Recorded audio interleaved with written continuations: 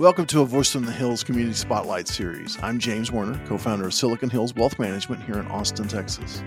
And our Spotlight organization is the Literacy Coalition of Central Texas. The goal of the coalition is to break the cycle of intergenerational poverty through improved literacy. And the challenge is a big one. 43 million adults in the United States alone read, write, and do basic math at a third grade level or lower. The vast majority of children living with parents without a high school diploma grow up in poverty. Now, joining us today to discuss the coalition is Executive Director Janet Torres. Janet holds a law degree from Boston University, and she's held senior level positions at New York's Botanical Gardens, the Wildlife Conservation Center, and Lincoln Center for the Performing Arts. Most recently, Janet served as Executive Director of the Kindness Campaign. So let's turn the spotlight on the Literacy Coalition of Central Texas with Janet Torres. James Werner is the founding partner of Silicon Hills Wealth Management and the host of A Voice from the Hills podcast. All opinions expressed by James, his co-host, and his guest are solely their own opinions and do not reflect the opinion of Silicon Hills Wealth Management. This podcast is for informational purposes only and should not be relied upon as a basis for investment decisions. Clients of Silicon Hills Wealth Management may maintain positions in securities discussed in this podcast. And good afternoon, Janet, and thank you for joining us. Thank you so much. It's my pleasure. Now, you've recently just celebrated your one-year anniversary as Chief Executive Officer for Literacy Coalition, so congratulations on that. Thank you so much. Let's catch the listeners up with just some background information on you and kind of what brought you to the coalition.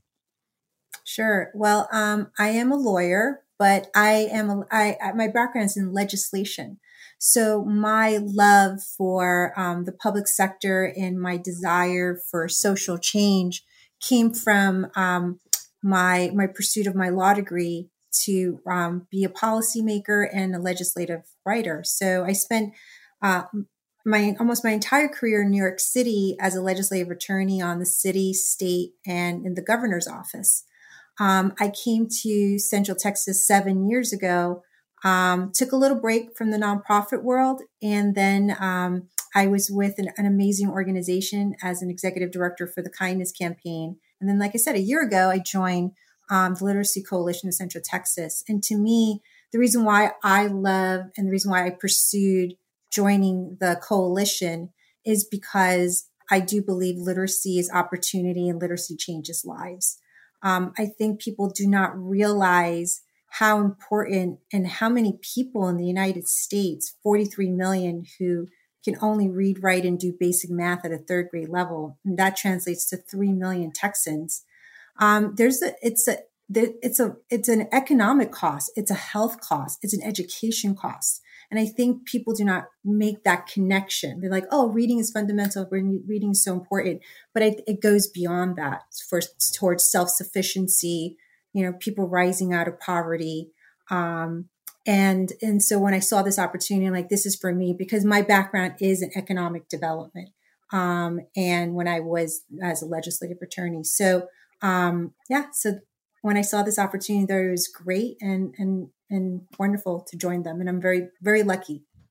And then the central mission of the Literacy Coalition is to break that intergenerational cycle of poverty, right? Through, I believe the way you talk about it is holistic literacy services, which I think is kind of maybe a unique way to talk about it and even phrase it.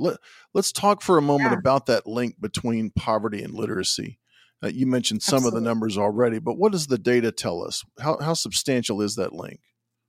It is substantial. So 82% of children are most likely to live in poverty when they're in a household where their parents do not have a high school diploma. The children who are in Central Texas who are not kindergarten ready only holds at 38%. So when we say people are always curious, why do you say breaking intergenerational poverty? Well, the effects on the children is based on what's happening in the parents' lives. So one of the things that's so important is that when we see someone finally achieve their GED or their high school equivalency, we're saying your child is graduating also. And that means you're more likely that your child now will finish high school. So there is, empirical data that shows and supports that, that outcome. And so we're trying to, like I said, like we say, break that intergenerational link of poverty between what parents and children. And we do that through a number of ways. And I love holistic. I made that change with my board and the team. It used to be called, we used to say comprehensive services. And I believe holistic is a much better way to look at it. We're looking at the person as a person, not just you're coming in, 3 to 4 days a week, to do and get your GED. We're not that type of organization. What we say is we meet the person where they're at. And what does that mean? That person has a life. That person has trauma in their life. Maybe maybe they have trauma from school. That's the reason why they didn't finish school. So we're not going. You don't come to us and you're in a class where there's a beginning, middle, and an end. There is, but not in a structured way. And the way that what I mean by that is that you come in at your own pace. We meet the student where they're at. So if you're coming in at a 4th grade reading level or a 5th grade reading level and you want to achieve your high school equivalency, well, it's going to take time. You have to be at least at a minimum a 9th grade reading, writing level and math level to even go forward in the GED process. So we have students who have been with us, 2-3 years just to get to the point of GED. And then there's the GED track. So we capture individuals who may not even be ready to be part of other organizations that provide those high school equivalency programs because it's too accelerated for them. So we are catching individuals who won't even make it into beyond a GED program somewhere else. And one of the great things I like on your site is the literacy tree. It's a really great visual. And of course, the fruit of that tree is improved reading and language skills. It's job placement. It's school-ready children. That those are all the fruits of your overall labor. But how does the Literacy Coalition operate to work toward that ultimate goal? How do you actually care for that tree to get the fruit? Right. And it all begins, with our partnerships because we are a coalition. So it's at its core, we are a coalition. We have 67 partners and we not only do direct services, but we also are what I call a living laboratory of experiments in programming that then we share with our partners and our other literacy partners in Central Texas, 67 of them, pretty big amount of partnerships we have. With that, if you don't have your partnerships, then the community can't grow your tree, and that literacy tree. So we also have that tree growing because we also train and place AmeriCorps members. And I don't know if your audience knows AmeriCorps, but AmeriCorps is an opportunity to do direct service for 1 year in a nonprofit. And it's through the federal government. And VISTA is also a part of that. That was started under JFK's term.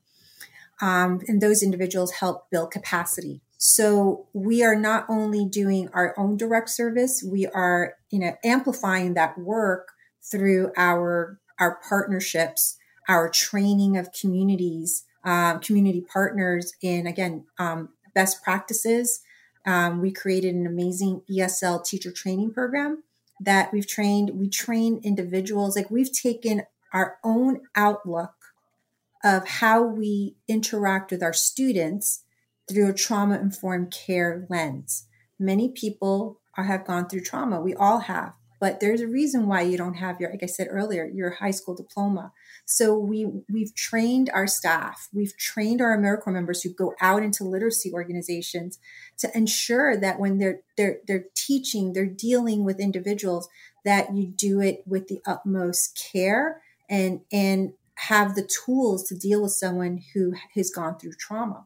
And we've taken that and we created our own professional development program, basically. That's Black for a better term. And we've trained over 2,000 people in the community who are practitioners in the community. I don't think a lot of people know that. We kind of like don't talk about it very much, but that's an amazing way to take something that we take very personally, treating someone with dignity and understanding their trauma so they can succeed in their program. Because how can you finish a GED program? How can you study math and English and if you're hungry, you don't have a place to sleep, you have mental health issues? We do this wraparound care. And so we decided to do, as we were doing our own internal training, like, hey, this may be interesting. People started asking us to do trainings on the outside, like workforce solutions of the capital area. We've already done 2 rounds of trainings for all of their staff at the 3 workforce centers. So there's so much we do. And it's a great marriage of like what we do internally, what we've taken externally, and what we can provide our partner organizations with through AmeriCorps. And I think you talked about it a little bit earlier, but that proper training is really crucial because you're dealing with people that not only have a literacy gap, but they also have trauma. They also have experiences in their life that keep them, maybe from just embarking on that standard education journey. I mean, you have to have people that are willing to and able to kind of break through those barriers to get even to the educational component. Is that kind of some of the things you've developed in your lab? And I think I heard you talk about motivational interviewing skills.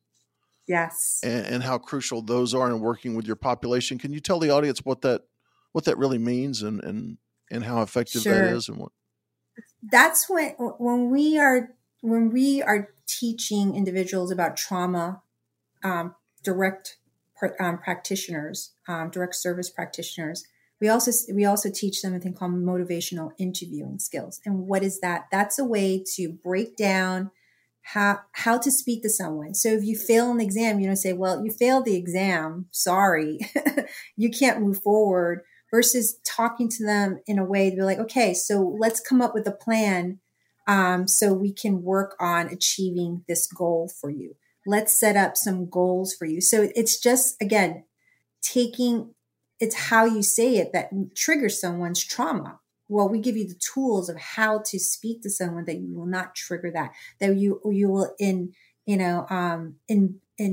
have that person become more open to you with their issues, that they say, you know what, I really am hungry, or I can't get to school. I can't get here because I can't afford a bus pass, or my car is broken down, or I need a new pair of glasses. We did that for somebody. We purchased someone's glasses so they can continue to participate in our programs and in life.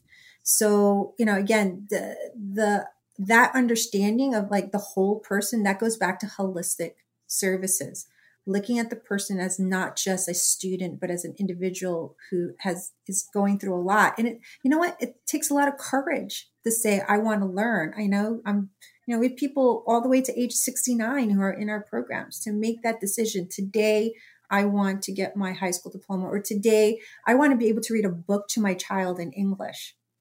So, I want a job. So we have vocational training. We have amazing partnerships with groups that do vocational training. And then we do the English as a second language contextualized. And I don't know if people understand what contextualized means. That means that just in your own, how do you speak English and understand English and to be successful at work?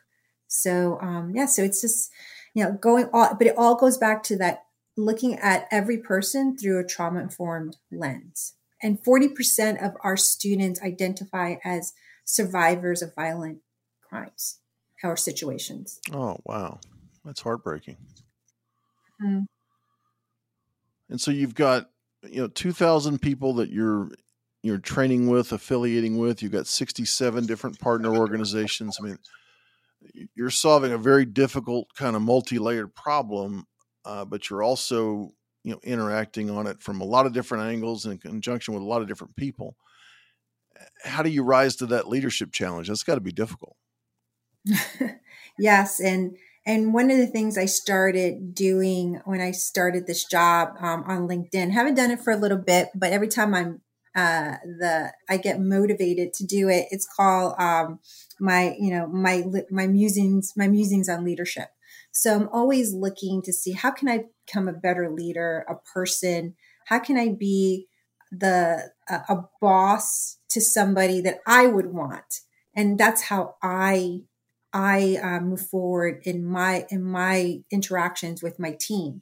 And it's very important that I want them to feel like they're being heard, that there's understanding, there's teaching moments, there's support, there's mentorship. All those pieces that are important to me and that I needed in my career that maybe I didn't have and I didn't get. I try very hard to be that for the amazing people who I work with every day, who have made sacrifices, who have made a decision to be in the public sector. And for me, in my entire career, I've only had one private sector job. I made a conscious effort and decision to be in the public sector. And to me, that's the closest to, mission work, if you call it that I've dedicated my heart and my life. And anyone who's in my life knows I'm going to be calling them up for help to, help at an event or, donate a service. And so it becomes very much family oriented. Every job that I have, it becomes so much more than that. And being and then, there are times where I'm feeling low. There are times where I feel that I don't have all the answers. And I tell that, and I say that to my board, and I say that to my team. And when I first started doing that, I started getting this like, wow, okay, you're not perfect. You're not like have all the answers. And I'm like, no, I don't. And I make mistakes, and I'm not the smartest person in the room. And I want to learn from everybody. And I will learn from my own mistakes. And when I find myself that, I've done something that maybe I have misunderstood, I take ownership for that. And I think people appreciate that so much that I think people forget that trust needs to be earned. And if you don't have that trust, then you're not going to be able to do much because people won't believe in you, especially in the nonprofit world. Integrity is very important. And I've always said, so when I used to write these little musings on LinkedIn, there was one I wrote about vulnerability in leadership. And I think it's very important for leaders to show vulnerability. And that's not a weakness, it's a strength. And also, people talk a lot about being kind and empathetic.